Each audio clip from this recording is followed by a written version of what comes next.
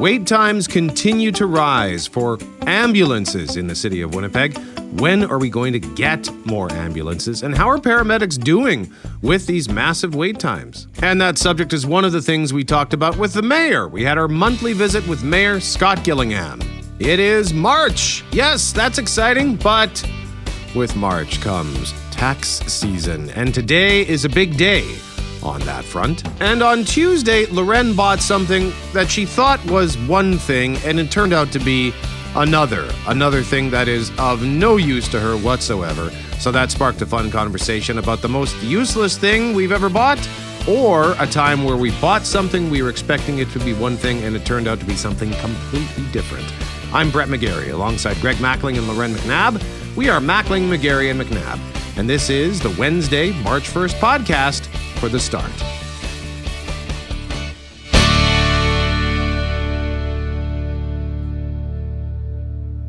It's March.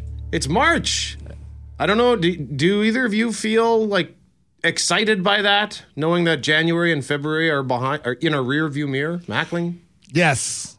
I know that we kind of got off easy, so to speak, with regards to weather in January, but I don't care about that anymore. February, we had a little bit more cold than we did in January. I'm happy to see it in the rear view mirror. Anything that gets me closer to spring makes me happy.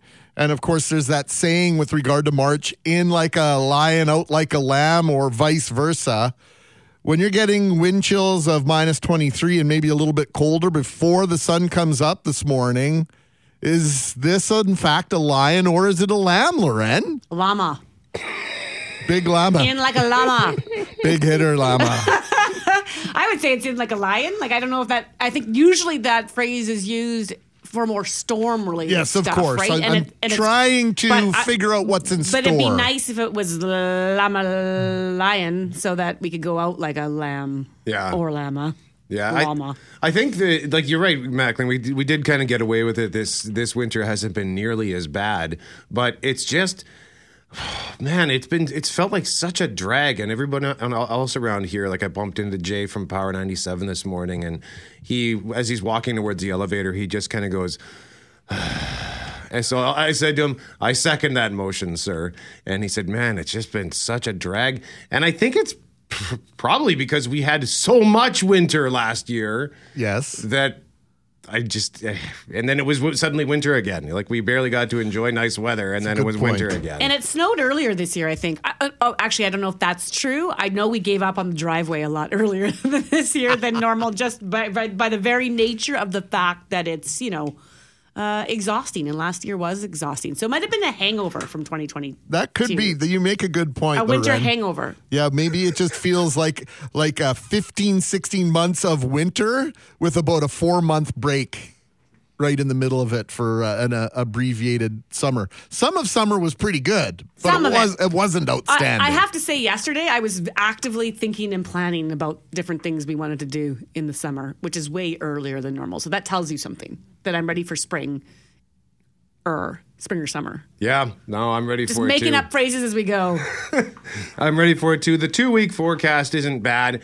It looks like it's going to hover around or just below the freezing mark, sort of fairly consistently for the next couple of weeks. But yes, it is March. I'll take that. So spring is nigh-ish. The spring is nigh-ish. The llama is on its way. Call it whatever you want. It's time for us. You know what? We get to make up our own phrases. We've been using these, what do you call it? Colloquialisms? Like, what are the... Colloquialisms, for yes. like centuries. Let's come up with a new one for spring. Others' edicts, like you must Groundhog Day. Let's find another animal. Yeah. Let's just do our own thing. Blue Jay Day. How about another little critter like a capybara? Yeah. Ooh, what's that? What sort of prognosticational powers do capybaras have? I don't know. Let's find out. That's it. They're just like a bigger sort of it's like a beaver type thing. Yeah. Where does this... Oh, it's South America. We don't even have them. Although, wasn't there one that got out of a zoo? I think it might have been in Ontario. Oh, I can't remember where it escaped. But yeah, there was an Sacramento. Was that? Oh, it was Sacramento? No, Okay. that's incorrect. I'm just stop yelling things out. There was a story a few years ago about one that had escaped, and they were looking for it for, like, I think days or if not weeks. That rings a bell to me as well. Let's just shout out random geographical locations. Grand Rapids! Yeah. Boise! In like a cheetah, out like a capybara. Also, by the way, March means taxes. So at 7:05, we're going to talk about the RRSP deadline, which is tonight.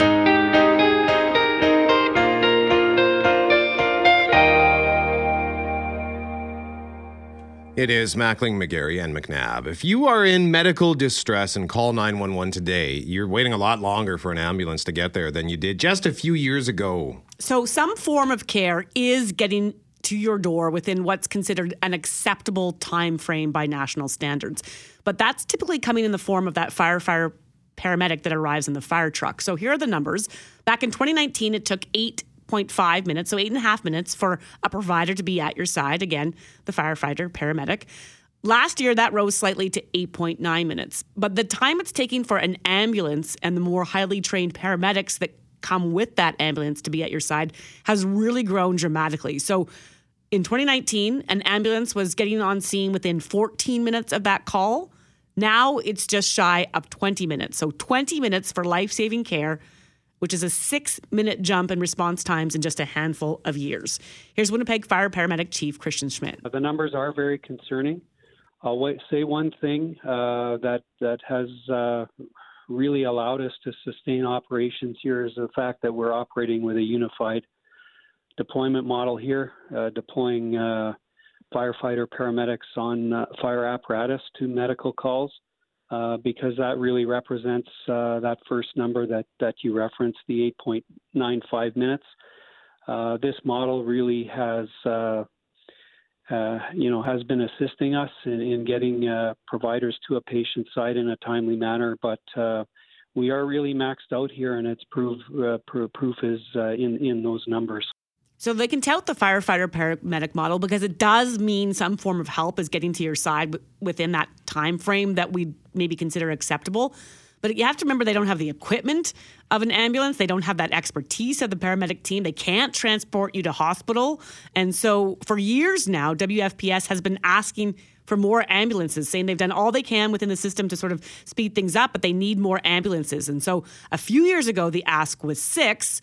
But as Chief Schmidt told Richard Cloutier on the news yesterday, that ask has grown. Between 7 and 10 units based on the data that we've collected. Those 7 to 10 units, you get them on the road tomorrow. Do those times go back to where they belong? Yeah, they're going to start to move in that direction. Absolutely. But this is a real challenge. Paramedics are a hot commodity coming out of COVID.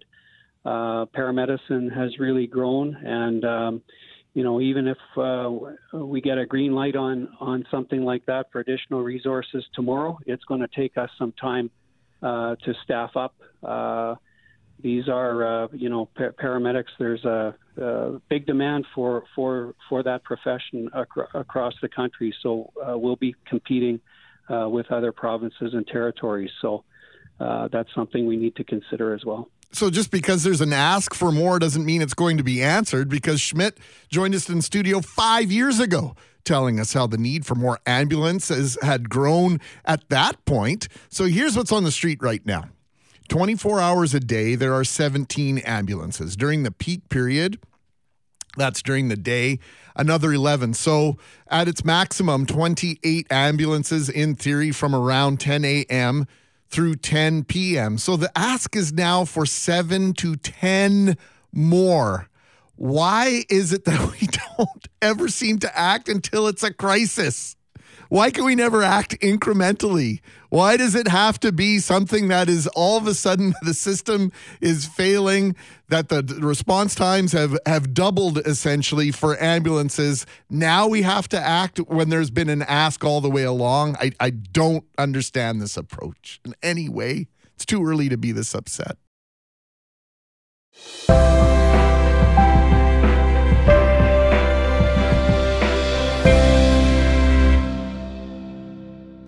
Mackling, McGarry, and McNabb.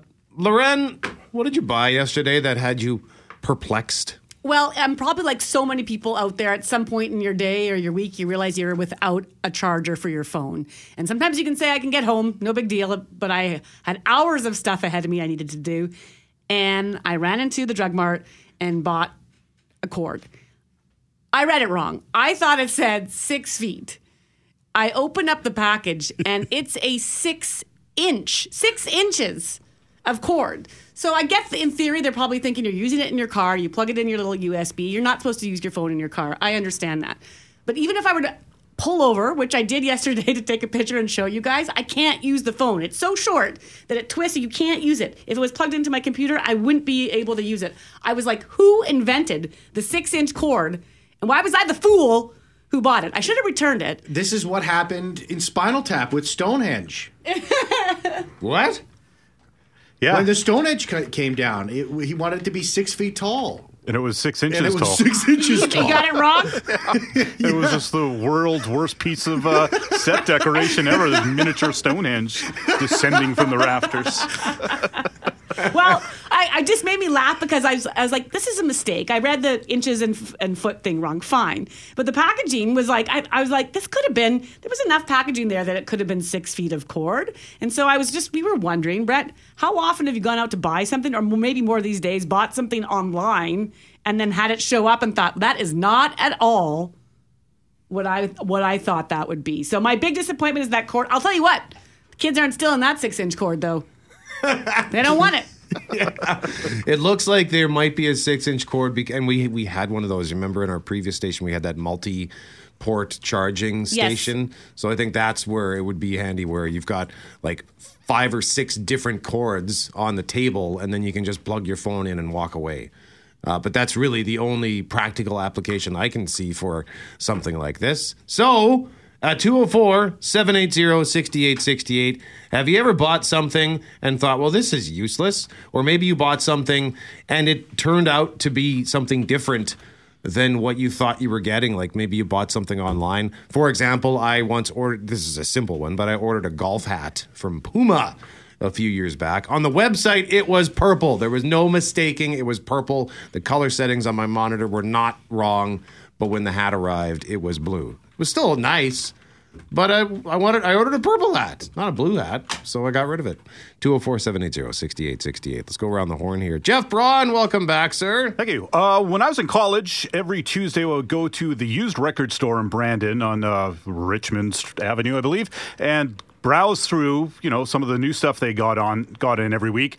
And one day I was there, and this must have been 1995 or so, and there was an Eddie Murphy cassette in the bin. And I was like, oh, has he got a comedy album that I'm not aware of? Because I had his other comedy album. So I was like, I'd never heard of this one. So I bought it. I was so excited.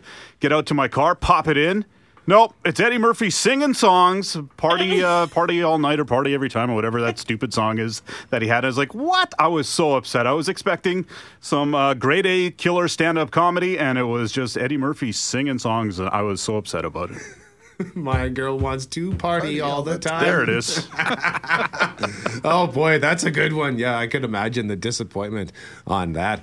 Cameron Poitras, what about you? Well, this is my favorite. I get to throw my wife under the bus here. She is the absolute worst online shopper of all time. She's gotten 3 for 3. I think she never orders anything online, but every time she's done it, it has been an absolute disaster.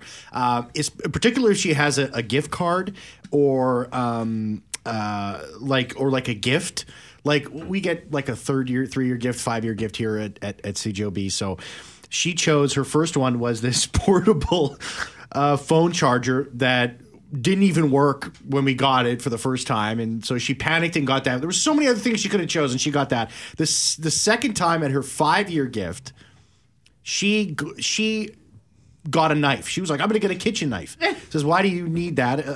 I think I was commenting on all the knives being dull in the kitchen or something like that. And then so she goes, well, we need to get a new knife. So she gets a fish filleting knife, and she's a vegetarian. So would she ever need a fish filleting knife for? And then she got an Amazon $50 gift card, and she panicked and bought these shoes. And they came, and they were like these rubber pieces of garbage. They were the worst shoes of all time. She's so bad at it.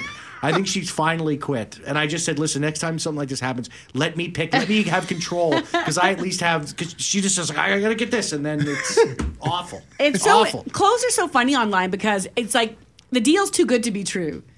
And you're ordering things and it says, it's $40 and it shows up and you're like, it's not leather. I don't understand. Like, it's not real suede. It's not pleather. It's just, I've ordered things that are just made for children. They say large, but they are not. Like, it is hilariously awful. I've done that too. Like, I've ordered a shirt, and the shirt has been, like, usually I wear a medium and it fits nicely, but then this medium was a large. It was wearing a dress, basically. It was a medium for, maybe it was the mediums for NBA basketball players or something. Mackling, what about you? The shoes I'm wearing right now.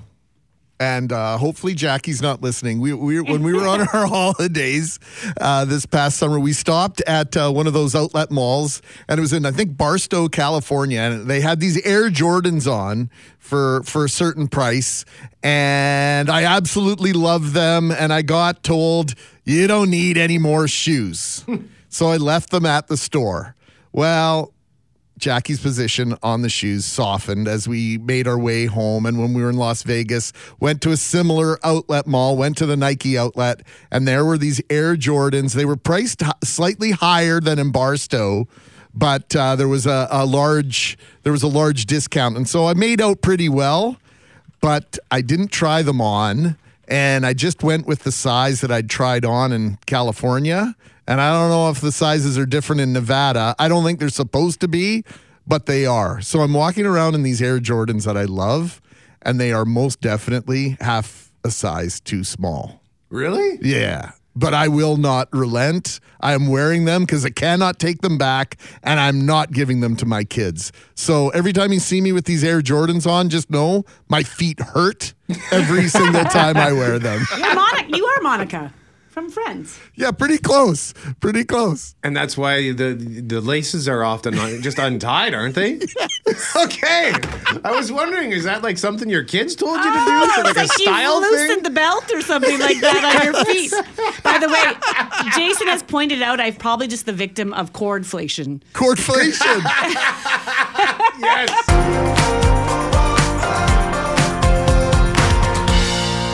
Reminder that we are giving away a $20 gift card for Santa Lucia Pizza based on the things that you bought that turned out to be not what you thought they were going to be, or just something that you bought that turned out to be entirely useless. Loren Kristen with an interesting entry into this contest. Yeah, I had a 6-foot cord that turned out to be a 6-inch cord. Kristen, who is an animal lover, said, "Don't judge me. The targeted ads know me too well, and an ad for a 20-inch tall budgie lawn statue showed up in my feed. I questioned why it existed, suspected it was too good to be true, but ordered it anyway because 20-inch lawn budgie."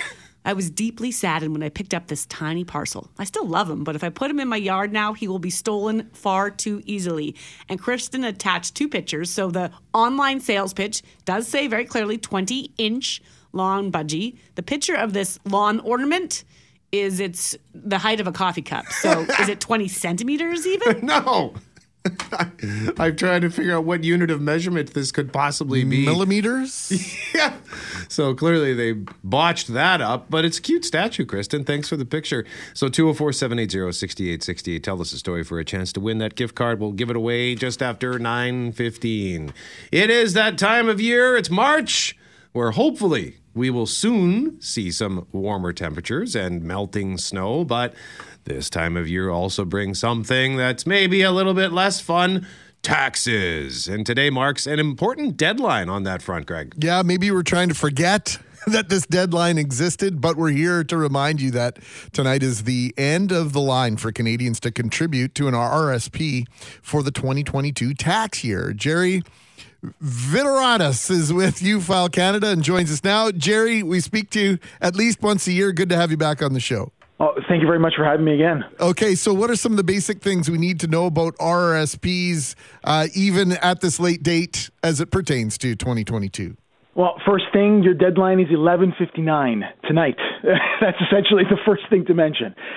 So the key is that you need to transfer funds to your RRSP account. You don't have to buy anything necessarily. Just transfer the funds by 11:59 tonight, and what it ensures is that whatever you contribute, you'll be able to deduct towards your previous taxation year, which is 2022. And that's the key, is that what the government mentions is first 60 days. So March 1st counts. So it's not too late. You've got the time to do it. And of course, there's a lot you could say about RRSP. It's a great tax deferral vehicle. It's a great way to save money for your future retirement. People shouldn't think of it purely as a tax reduction vehicle. Remember that this is an account that you will use to actually live on when you retire. So the key is to fund it properly every single year. A lot of people out there might be saying right now, I'd like to do this, but I don't have an extra $1,000, $2,000, $5,000, Jerry, or whatever it might be that you want to make the contribution to. What's the recommendation there? Does it make sense to borrow to put it in an RRSP? Does it make sense? You talked about moving money. I mean, what are some of the possibilities I can do if I want to try to get in on this today? You could. I mean, I would say in the previous years it made a lot of sense because of how low the interest rates were, right? I mean, borrowing was basically, borrowing money was very easy because you had interest rates of 1 or 2%, especially if you use a HELOC, for example, a home equity line of credit. The most you would be charged like 2%. Today, with the interest rates and where they're at right now, it becomes less efficient.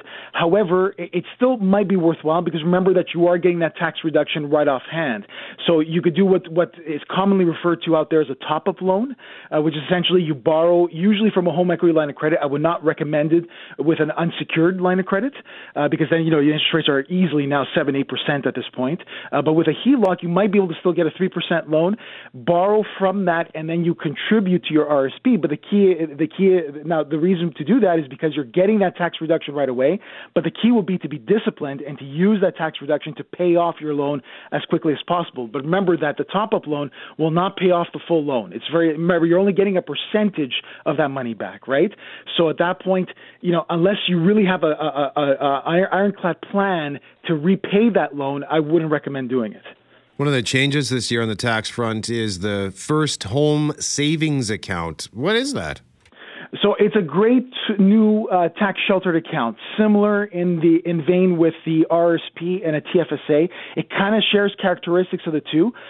First things first, what it is a tax sheltered vehicle where, again, it's an account where you can put money in and invest, and it's tax sheltered as long as it's within the account.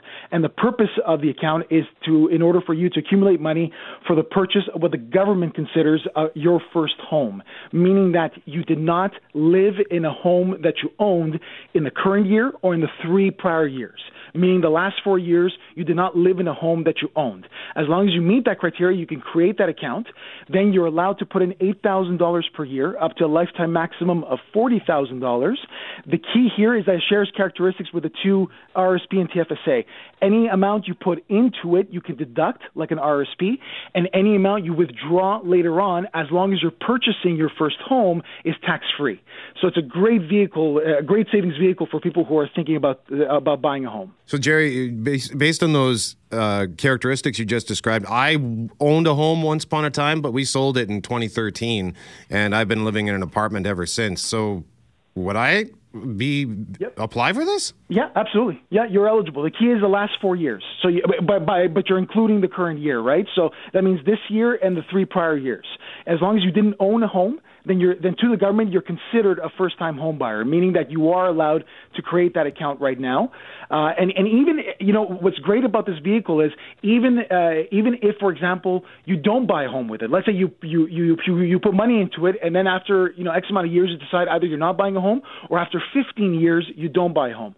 The beauty about the FHSA is that you could transfer the funds to your RRSP account with no tax consequence, because the account does expire after 15 years. It's not a lifetime account like an RRSP or TFSA. It does expire after a while. So even if you don't buy a home, after 15 years after creating the account, you could just transfer the funds right back to your RRSP, no tax consequence. Can I start this for my kids before they're 18, Jerry? No. If memory serves me here, you have to be 18 in order to create the account. So the 3 criteria to creating the account is, number 1, you're a resident of Canada. Number 2, you're 18 and above. And number 3, you are considered, as of that moment, a first-time home buyer, meaning, again, that 4-year rule that I just mentioned. Gotcha. Jerry Viterados with U-File Canada. Thank you for these important tips. I'm sure we'll have you back before the deadline later in the coming weeks. Have a good day, sir. All right. Thank you. Thank you very much.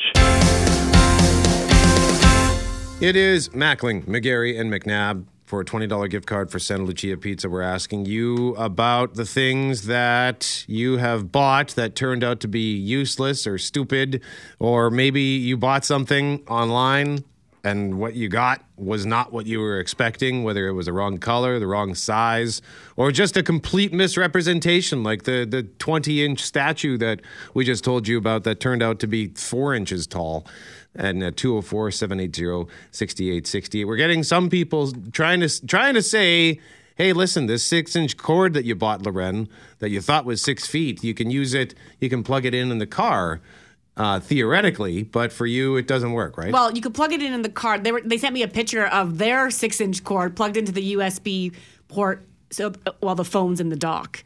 But if I would have my phone on a dock, my USB port's down in the console. I would still need like another 10 inches of cord to make that work. It will charge my phone, and it's great because I needed a charger. And again, the kids now won't be stealing it because you cannot use this phone with this cord in its current form.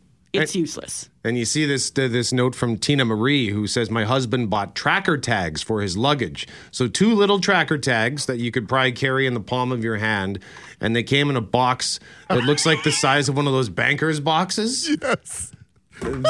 Like, how much wasted packaging do you think is created by that kind of stuff? Oh, a ton of wasted packaging. And never mind when you realize if they're packaging, enough things in a box that could hold 100 of these items, how much room is it taking up on the airplane? How much room is it taking in the truck? Good point. And so then how much more gas are they burning based on not packing efficiently? Because if you've ever been on a road trip with your dad, you know that packing the trunk just right is the key to a happy and successful road trip. 204-780-6868. Reminder that on Friday for the NHL trade deadline, we have 5 pairs of tickets to give away to see the Jets play the Sharks next week. And we're going to ask you to send us pictures. So take some pictures now, think of the item, and then send them Friday morning. What weird item do you own that you would trade for Jets tickets? And we'll do those 5 pairs of tickets Friday morning right here on The Start.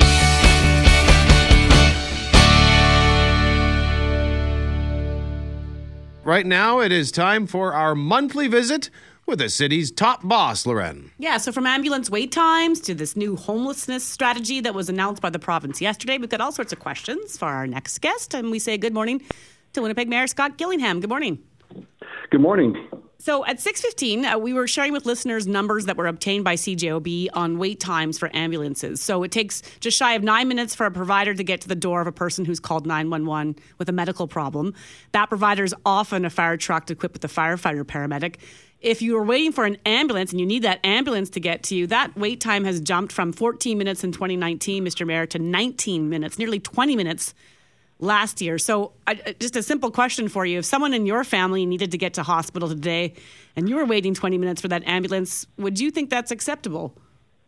No, obviously, when someone calls 911 looking for and wanting emergency response, especially medical response, you want it there as soon as possible.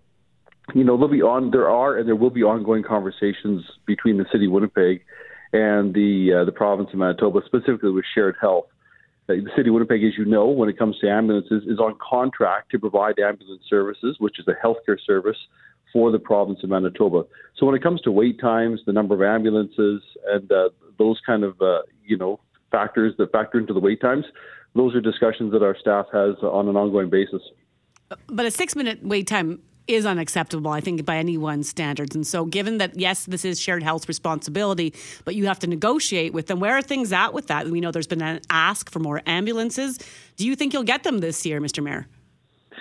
To be honest, I don't know that we're going to get more ambulances this year. I think part of what we're also seeing is that so many of the calls for service many times are related to what I experienced when I was with our transit supervisors about a year ago, where we saw, firefighters, fire paramedics, and ambulances all respond to the same call for someone who was suffering from a drug overdose. They provided naloxone, and the man was taken to the emergency room. But unless there's the long-term treatment facilities, the detox beds, that call is, we're going to do that call all over again as well. So there are some repeat calls that are repeat individuals that I know our staff is working hard through an EPIC program, a program where we go into the community with our paramedics in advance to try to reduce the number of calls for service. So it's an ongoing conversation between the city of Winnipeg, our paramedic service, and the province of Manitoba to see how we can, make sure we're providing the services that people need. So, Mayor Gillingham, some of those resources actually just mentioned with regard to reducing the requirement for more ambulances, I think also fit into the homelessness strategy that was announced yesterday. And we received word that there was going to be an announcement on this homeless reduction strategy. I was concerned that this would be a pledge for more study and high-level promises to make some inroads at some point, but I have to say it was terrific to see some numbers attached. 700 units is the goal, which feels ambitious, so that's good in my mind. Wraparound services attached, also terrific.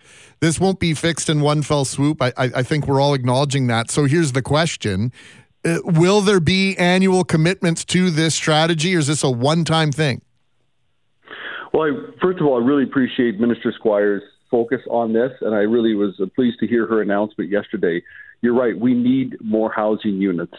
Part of the ongoing strategy, as you mentioned, that is needed is more housing for people. It's really hard to treat someone's addiction if they're living in a bus shelter. So a housing first strategy is a proven strategy. We've adopted it at the City of Winnipeg. But really, so many of the services that individuals need, in whether it's detox or recovery or mental health services, they're really the wraparound services that the province of Manitoba provides. So this was good news yesterday to see more housing coming on stream, and the wraparound services as well. So is this a one-time thing, though, Mr. Mayor, or is there going to be an ongoing commitment to this? Is this an annual pledge or just pre-election momentum and announcement from the province? Well, specifically, that would be a question for the province because it was their announcement. I certainly, we know that it needs to be an ongoing pledge. I've said, repeatedly since being elected to office that in Winnipeg, we need one coordinated strategy to address homelessness and addiction. Right now, we have so many organizations that are doing outstanding work, really great work, helping people that are unsheltered or struggling with addiction. But what we need everybody making sure that we're working together in a coordinated strategy, and that to me includes the city working in a coordinated manner with the province of Manitoba. I know that Minister Squires yesterday talked about it being a very, needs to be a collaborative approach. Are we any closer to that, Mayor Gillingham? Sorry to interrupt you, but are we any closer to that? Because you pledged that and talked about it in your campaign. Are we any closer to that coordinated effort? Have we had the stakeholders at the table, and is there a pledge to work in that fashion? Yes, I had the stakeholders a few weeks ago. I had over 40 members of that are working in the homelessness sector. I had them to City Hall. We had a meeting. We talked about the need for a coordinated plan, and yesterday's announcement by the province of Manitoba to collaborate and work together, more closely to align the resources more closely is a very good step in the right direction. And switching gears to the pilot project that kicks off today, where 2 Winnipeg neighborhoods are going to see reduced speed from 50 to 30 kilometers per hour in one, and then 50 to 40 kilometers per hour in another. So, Mayor Scott Gillingham, where do you sit on reduced speeds? Where would you like to see 40 or even 30 kilometers per hour citywide? I've said before that I'm open to 40 kilometers an hour in residential zones. When I was a city councillor, in fact, I put out a postcard to all of the residents in my ward of St. James when I was the councillor at the time, and I asked for feedback on whether people, wanted to see a 30, 40, or leave the speeds in residential streets at 50. And most individuals came back at either 40 or 50. Very few came back, wanted to see 30. And I'm open to and have been consistently open to reducing the speed limits in residential streets to 40 kilometers an hour. But we'll see how these pilot projects go, and look forward to getting the feedback on them. This has been studied before. We've had University of Manitoba engineering professors on to say it makes sense. It's done in a lot of other cities in the States and in other cities in Canada that it does help with safety. It does help in some cases even save lives, Mr. Mayor. So we're doing our own pilot project. Do we ever get to the point where we just say, look, it's been studied a bunch of times and we don't need to study this again. Let's just move forward with this. It feels like sometimes there's too many pilot projects, too many consultations when the answers exist in a wide variety out there. Yeah, Lorraine, I don't disagree with you. There are times where it's just time to make the decision and, make a decision on some of these matters, and we don't need more studies. I think in this case, though, I don't believe there's been studies or pilot projects like this in multiple neighborhoods across Winnipeg. So I've been supportive of these studies, and I look forward to seeing the outcomes of them. Really, nobody needs to be driving 50 kilometers an hour down a residential street. And I think most Winnipeggers do not. The Highway Traffic Act talks about, makes it clear that drivers are to drive to conditions. Most Winnipeggers don't drive 50 kilometers down a residential street. And so I'm open to seeing the speed on residential streets reduced. So if we know that, why not just make that move or at least move faster with this concept? Well, the request was for pilot projects to study it, to take a look and see. There's still discussion as whether to go to 40 or 30 or leave it at 50. And so a pilot project will allow us to have that analysis. And is it the reason why one is 40 and one is 30 is just to see which one works better? Because, for example, in the Bourqueville one, I think that's the spot where Assiniboine Avenue is. We've heard from a lot of listeners who say Assiniboine Avenue should not be reduced to 30. And a lot of people in that pocket of Winnipeg are ticked off about this. Well, I represented that area for 8 years. And I can tell you that the majority of people that when I was city councillor in that area that I spoke to were in favor of 30. The Assiniboine area specifically, of that section you mentioned, serves multiple purposes. It's certainly, for vehicles, but it's very popular walking. There's no sidewalk, so people walk and they cycle. It's an important cycling route too. And so it's used by multiple, individuals for multiple means of transportation. And so, to me, that section of certainly of Assiniboine would do well to have reduced speed. Mayor Scott Gillingham joining us live on 680 CJOB, our monthly visit. Always appreciate the time, Mr. Mayor. Thank you very much. Thank you all. Have a great day.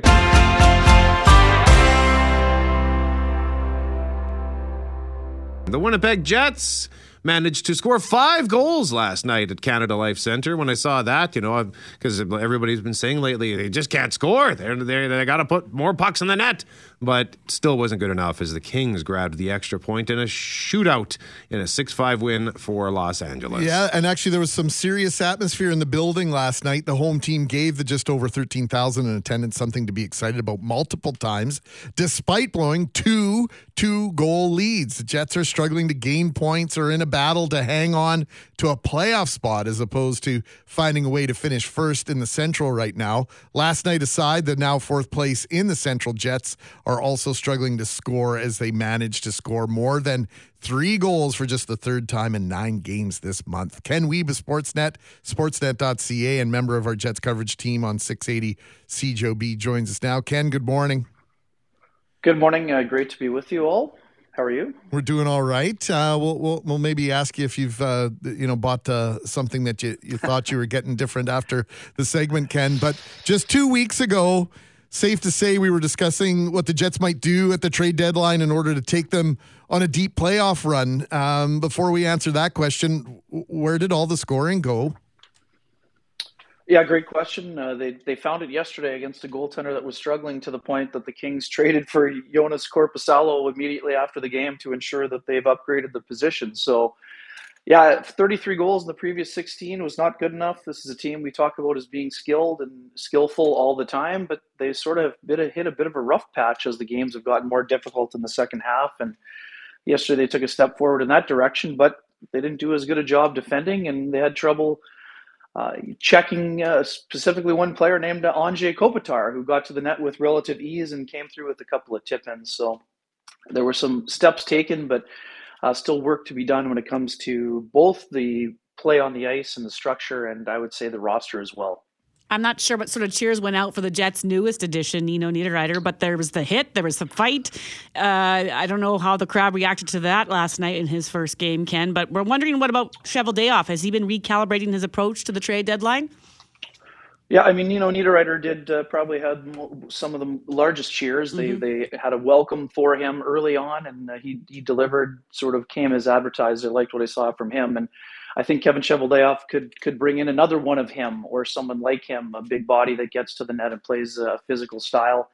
I would say that the approach may have changed slightly. I would say maybe about a month ago, the Jets probably were more in that all-in category, and I know folks in our market don't like talking about the Maple Leafs, but I don't expect a Kyle Dubas all-in approach, but I do expect Kevin to be working the phones pretty heavily. We know the prices have been high, but this looks like a team that could use a further boost if they want to, first get into the playoffs and B, potentially go on a bit of a run here. Right now, I don't know. There's still a lot of talent on this roster, but it seems like the group is just lacking a little bit of confidence. So I do think that they could use a boost, and I think that would give the group a boost if the Jets go out and get a defenseman and maybe another forward here. So, Ken, the Jets have a huge weekend ahead with back-to-back games against the high-powered Edmonton Oilers, Friday in Alberta, Saturday here at home. This feels like yet another litmus test for the Winnipeg Jets.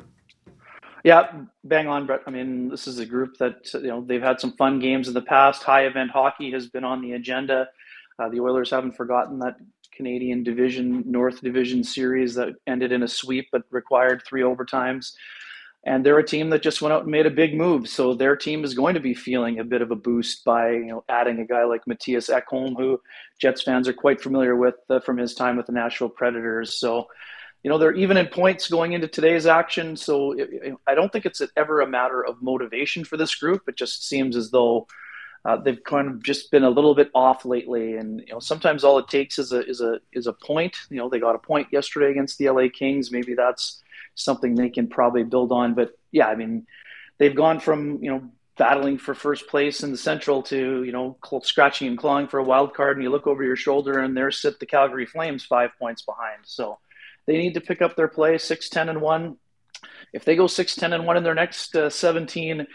Then they're getting to, white knuckling time when it comes to the playoff berth. But I expect the Jets to settle in. I mean, this is a group that played well for a long stretch of time. And I think that every team goes through some struggles during the course of the year, but they definitely need to elevate their play down the stretch or it could get a little dicey for them. Not to add insult to injury, one of our listeners pointing out that they actually blew 2-goal leads last night, not just 2 as I outlined. And Ken, we speak to you on a regular basis. We also speak with Sarah Orleski from Jets TV and Mitchell Clinton, but yourself and Sarah are around the team quite a bit. I know you're in the dressing room on a regular basis. And Sarah mentioned, through the early part of the season, she noticed a difference in the team, their mannerisms, just there was a different feel overall around this club.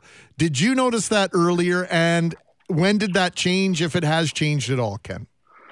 Yeah, I mean, Greg, I would say that the vibes were a little bit more positive early on in the season.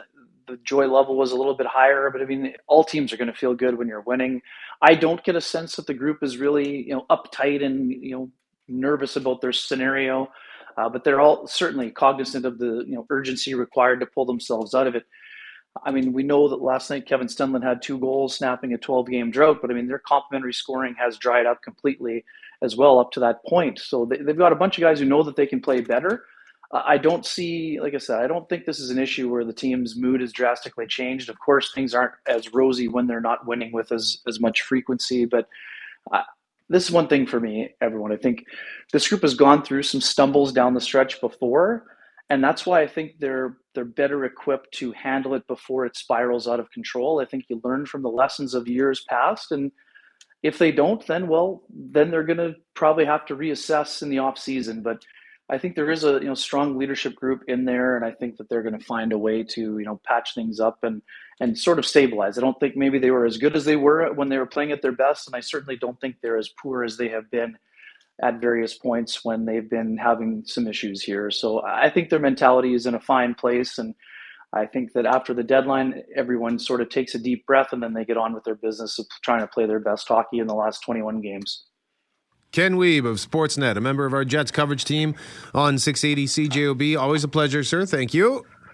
Thanks for having me. Have a great day, everyone. Thank you. And a reminder that on Friday, we have 5 pairs of tickets to give away for Monday's game against San Jose, the West Side Story game, Jets and the Sharks on Monday, March 6th. And what we're going to do, because it's the trade deadline on Friday, we are going to ask you to send us a picture of something in your possession, something odd, something amazing, whatever. But what are you willing to trade for Jets tickets if you had to? And honestly, for me, the weirder, the better. Like if you've got like a fridge from 1937 that still works, that would be a great beer fridge on somebody's porch at their cabin. I don't know. Do we have to go and pick up these things, Brett? Do I need to get a truck for the weekend? No, we don't. Got a friend with a truck? I'd hate to be the friend with a truck. I feel like my husband got rid of the truck for that reason. Yeah? It's not true. It was old and aging, and we had kids, and it didn't make sense, and we talk all the time about getting one, but then we joke, but then you're that guy. Yeah. I just got a cabinet that needs to be picked up. You going to the dump? Great. Yeah.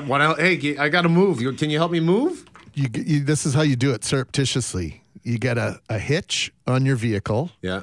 And a really nice trailer, and you hide it under a tarp somewhere on your property so people don't know you have it. And hide the trailer. Yeah, and then you just use it when you need to. That's smart, man. There's probably I'm sure that's what the junk companies are all about, but there's a side hustle in being a guy with a truck or a girl with a truck. Maybe in this day and age. Like an Uber. There's an app for that. Like an Uber. I'm not even joking. There's an app in Winnipeg for that. I'm sure. Yep. Oh, my God. Okay.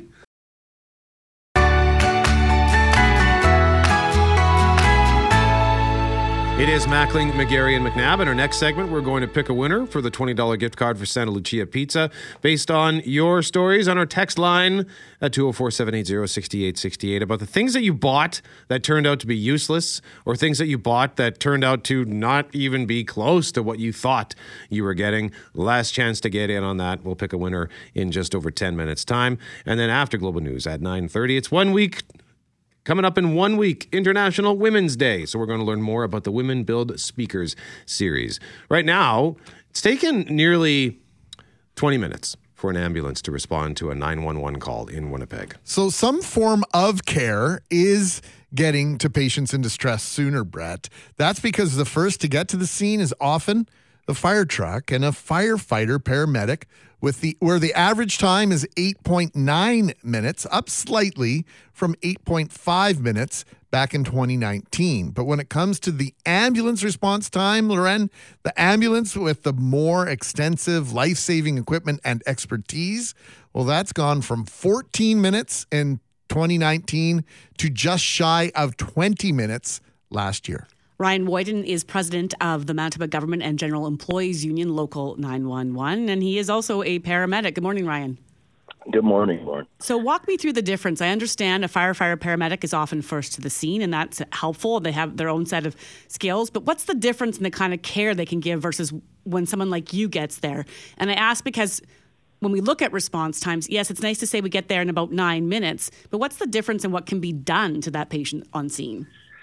Well, essentially, when they get on scene, they certainly have the education, the skills to try to stabilize somebody if it's a real emergency. However, our advanced care paramedics that are on ambulances here in Winnipeg, as was already said, we have just additional education and more skills. We can do a lot of the more high-end things that are needed to, take somebody from stabilized to actually improving and getting better and on their way to hopefully getting through whatever type of incident that they're going through and onto being healed. Not to mention, Ryan, so for example, in a stroke situation, it's on the ambulance that we might have, say, that medication, the clot busting medication, or the ability to do other, is it tracheotomies, other things like that might occur? Yeah, absolutely. I mean, those are exactly the things. We've got some high-end medications that we speak to the cardiologist right over the phone, right, when we have certain situations like heart attacks and strokes, or neurologists over the phone. And we certainly have a lot of medications that we can give that are higher-end medications, life-saving medications, if you will, along with, like I said, skills where like you said, we're putting a hole in someone's throat to try to get an airway into their lungs, or we, may have to pierce their chest wall to try to, inflate their lung again. So these are higher end skill sets that you not everybody carries with them. So of course, these are important people to make sure they're available when you need them. So, Ryan, I'm trying to find some positive here. I know that there's been an improvement with regard to the triage process, or at least that was the intention. And so could this be just a simple situation where the operators are getting really good at prioritizing where these specialized paramedics need to be, and that there aren't any patients at risk based on the fire paramedics going and being there for an extended amount of time versus ambulance getting to all situations within that 9-minute threshold? Well, yeah, absolutely. In a big sense, yes, you've nailed it. Getting these advanced care paramedics to these homes where firefighters have been on scene for a long period of time is important. Having that time being shorter, which we're absolutely grateful that they're able to, our fire response here in Winnipeg is able to get there and like I said, give us an update on how they're doing or do something to stabilize them. But yeah, absolutely, getting our advanced care paramedics to these calls so people aren't sitting in their homes waiting for us for half an hour or even longer when they need to get to the hospital, right? So this 20 minutes that we see is shocking. It should be concerning. We're hoping that the people on Broadway have something to say about that and are going to inject something into the city here. And I know you guys have spoken to the chief and he's given you the assessment. It's the same assessment that we make. We need help. We need a lot of help here, and we need it now. So I appreciate you having me on. What's the morale like right now within the Winnipeg Fire Paramedic Service, given these rising response times? Like, how are paramedics dealing with this? Well, to be honest with you, the length of calls have certainly, it's obviously increased. Our violence on our calls have increased. Our mental health calls, they take a long time, right? So we're really running call to call to call to call. And we are getting very burnt out. We have a lot more part-time requests for people to, go from full-time to part-time. Some people are leaving the profession altogether. They're struggling to even get people to try to recruit them into Winnipeg. And like I said, I think people have just had enough. And we've been there throughout the COVID crisis in nursing homes when staffing levels needed help, and we were there in rural ERs when staffing levels needed help, and when people were too sick to be at home but no room at the hospital, they were put in hotels, and paramedics were there again to try to look after people, and we're hoping that this government didn't forget about that, because we certainly have tried to be anywhere we needed to be and try to plug any gaps that we had throughout the last couple of years, but it's certainly taken its toll on our mental health, our physical health. People at work, like I said, I guess they're all waiting for March 7th too, and we'll find out how our mental health and our morale is after that. But we're really hoping that there's going to be some positive news. March 7th, of course, is budget day for the province of Manitoba. This is an election year. We had the mayor on a couple hours ago, Ryan, saying he's not sure if we'll see that ask met for more ambulances in the city. The ask is for 7 to 10 more ambulances. Right. We only have about 30 seconds here, so I apologize for that. But what else can be done if there are no more ambulances to come into the system? Can any more efficiencies, and I actually hate that word, but can anything else be done to help with these response times? I'll talk real quick. You're right. We do have dispatchers now that are trying to triage our calls so that we don't even need to send an ambulance. If we can send a taxi, we'll send a taxi. So everything is being done that can be done to try to make more efficiencies. If there's not going to be ambulances, I would hope that they would look at some type of a model, like I said, I've been saying in the past, sport utilities with paramedics on them, trying to redirect people. And you've had doctors on in the last week. I've heard, with Rich Kuche, and I mean, they're saying the same thing. We need to start finding healthcare teams. Paramedics need to be part of those teams so that we can prevent people from going to the hospital and we can give them other options and places to go. Thank you very much for joining us. We appreciate your insight into this. Hey, thanks, guys. Have a good day. Mackling, McGarry, and McNabb, how bizarre indeed with some of these purchases, because we're asking you at 204-780-6868, inspired by the 6-inch charger cord that Loren bought yesterday that she thought was 6 feet and said, what am I going to do with this cord? What's something that you bought that turned out to be useless, or something you bought that turned out to not be as advertised? Like DJ, who says, the wife ordered a bird bath. It was supposed to be for, regular-sized birds. So, I don't know, maybe 18 inches across. Well, with the one we got, even a hummingbird could not have a bath in this thing. It's so tiny. And we're getting a lot of things that are turning out to be way too small, like Sandy, Loren. So Sandy, I wish we could share. We should try to share this picture because Sandy says, I was looking for a good cleaning net, like one you would use to clean a pool. I wanted one to scoop the icky stuff in our pond. I searched Amazon and read so many. Finally, I found what I needed. The delivery was quick. I get to my post office to check my mail, and there was this brownish envelope, half the size of a normal letter. I get in my truck and think, what is this? I open it up to find a tiny little net, not even big enough to scoop a fishbowl with. Gave it to a coworker who has a fish tank in her office. I was so disappointed. I just wanted to chuck it out my truck window. I don't know. Again, it comes down to the description is... I misread yesterday with my cell phone cord, which launched this whole conversation. Yeah. I thought it said 6 feet. It was 6 inches. But people are sending us screen grabs of the purchase where it clearly says the size and the dimensions, because that becomes with all your purchases, and they're all way off. Like, how does a bird bath?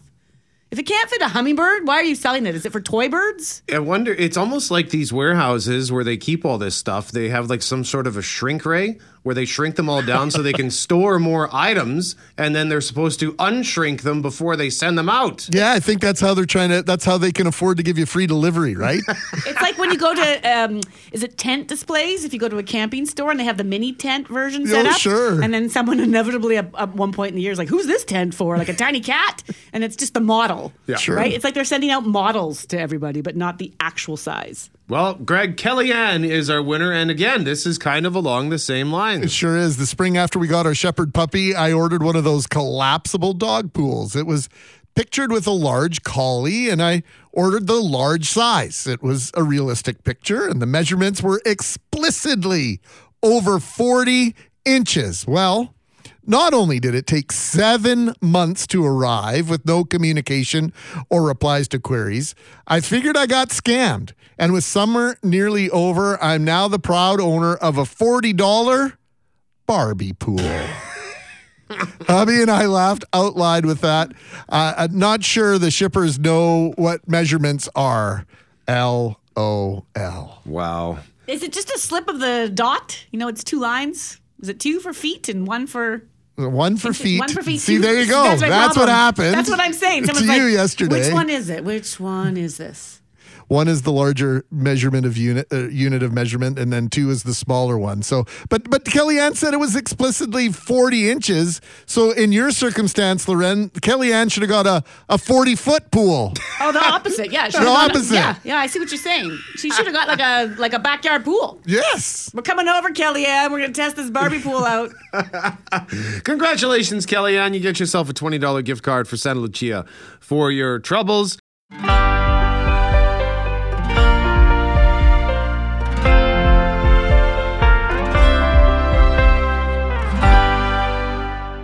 And before we say hello to our next guest, just one more thought on the purchases that turned out to be useless, or you bought something, at least you thought you were buying one thing and it turned out to be something else.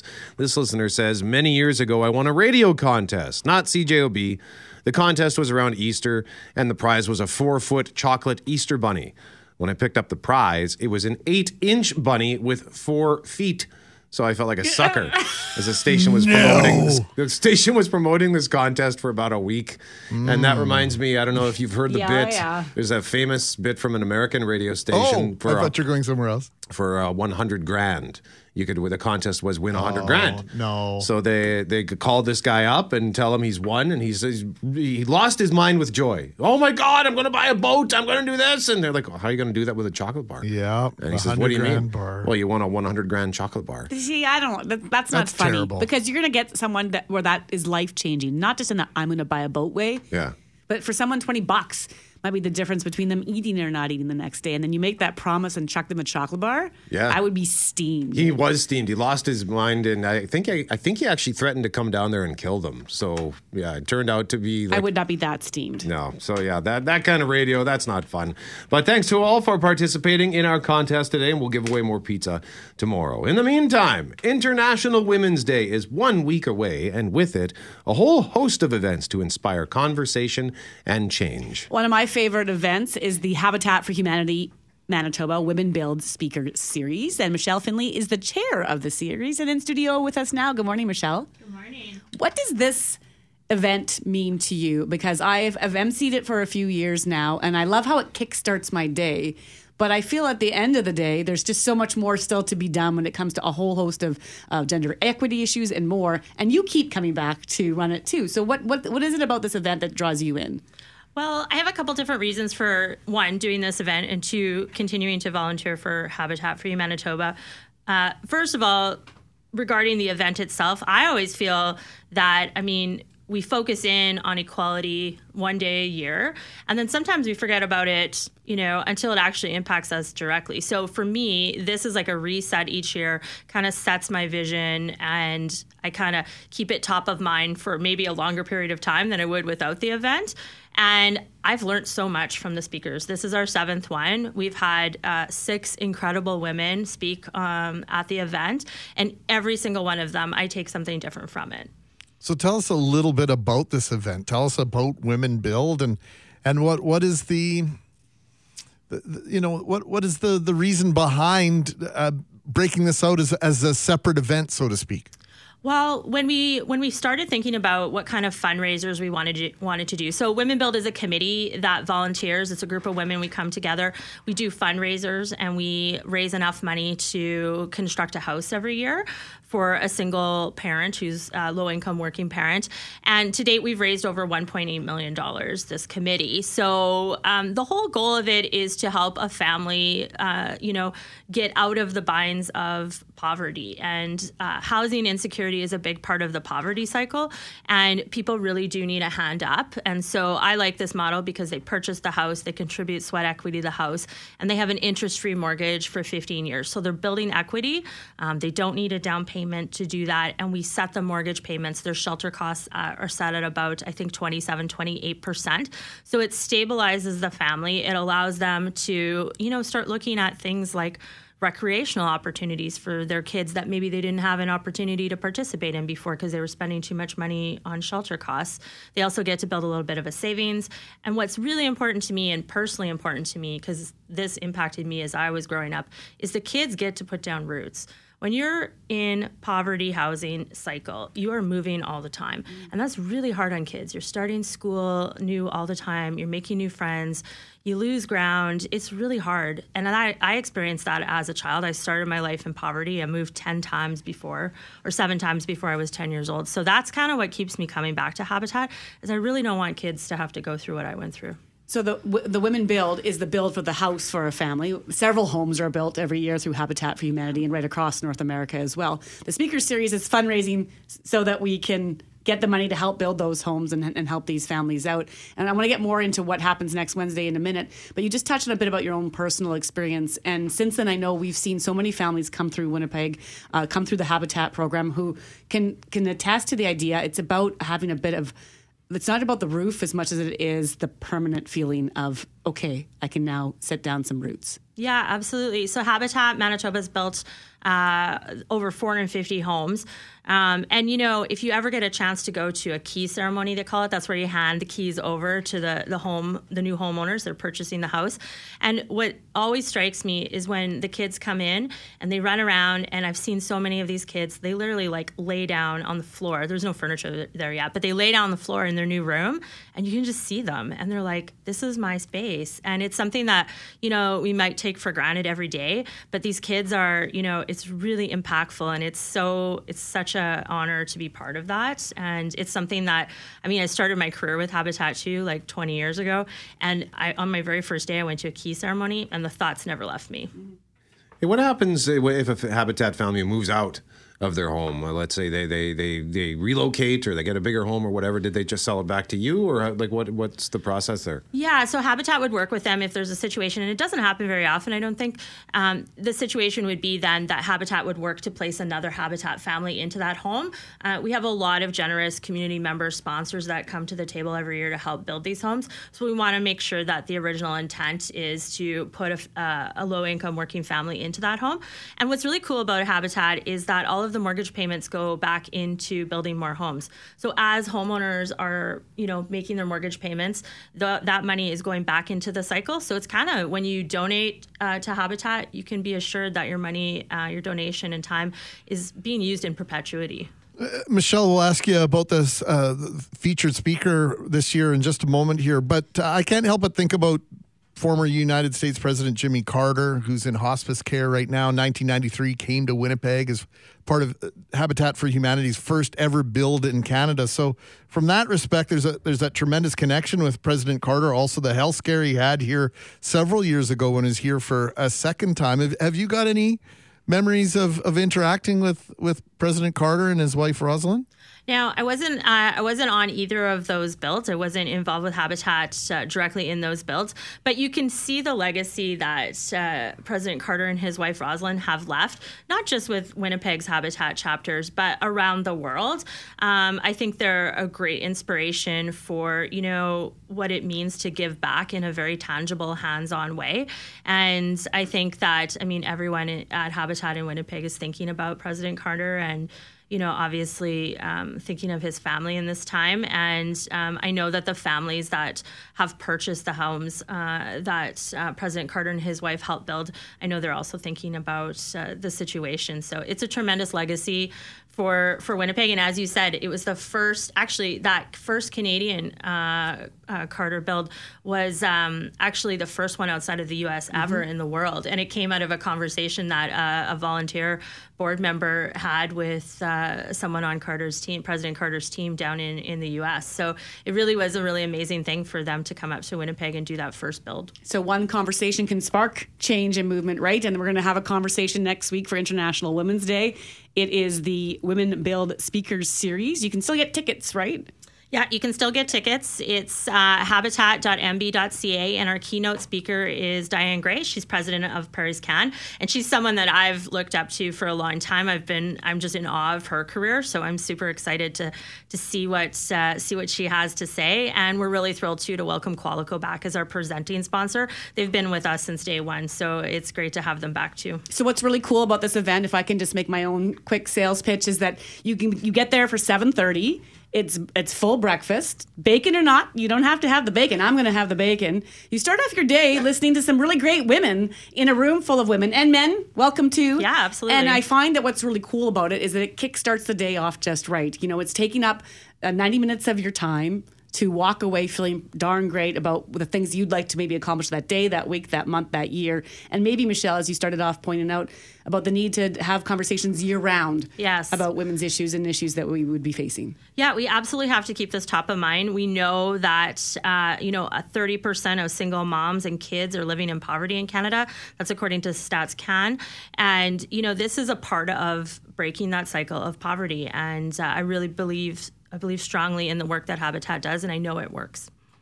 Michelle Finley, chair of the Women Build Speakers Series, Habitat for Humanity, Manitoba. Once again, this is happening on International Women's Day, Wednesday, March 8th. Thank you very much for joining us, Michelle. We appreciate it. Thank you. We always appreciate your support. And once again, it's at the RBC Convention Center, 7:30 a.m. And I'm glad you mentioned it, Loren. I was going to ask, will you get bacon? Listen, I don't have good breakfasts in the morning ever. So this is also the one day of a year where I eat well. So habitat.mb.ca, you can purchase tickets there. Get your tickets. It's fun. Get your tickets early and get there early so there is some bacon left. Loren's just going to have the whole tray. I did vow to eat a bowl this year, a full bowl. Yeah, you've been threatening the bowl of bacon for years. It reminds me of university when you all of a sudden arrived in the cafeteria and you're like, it's unlimited bacon. And then next thing you know, I'll just get a bowl. Yeah, the first time I was at a breakfast buffet, I felt like I was stealing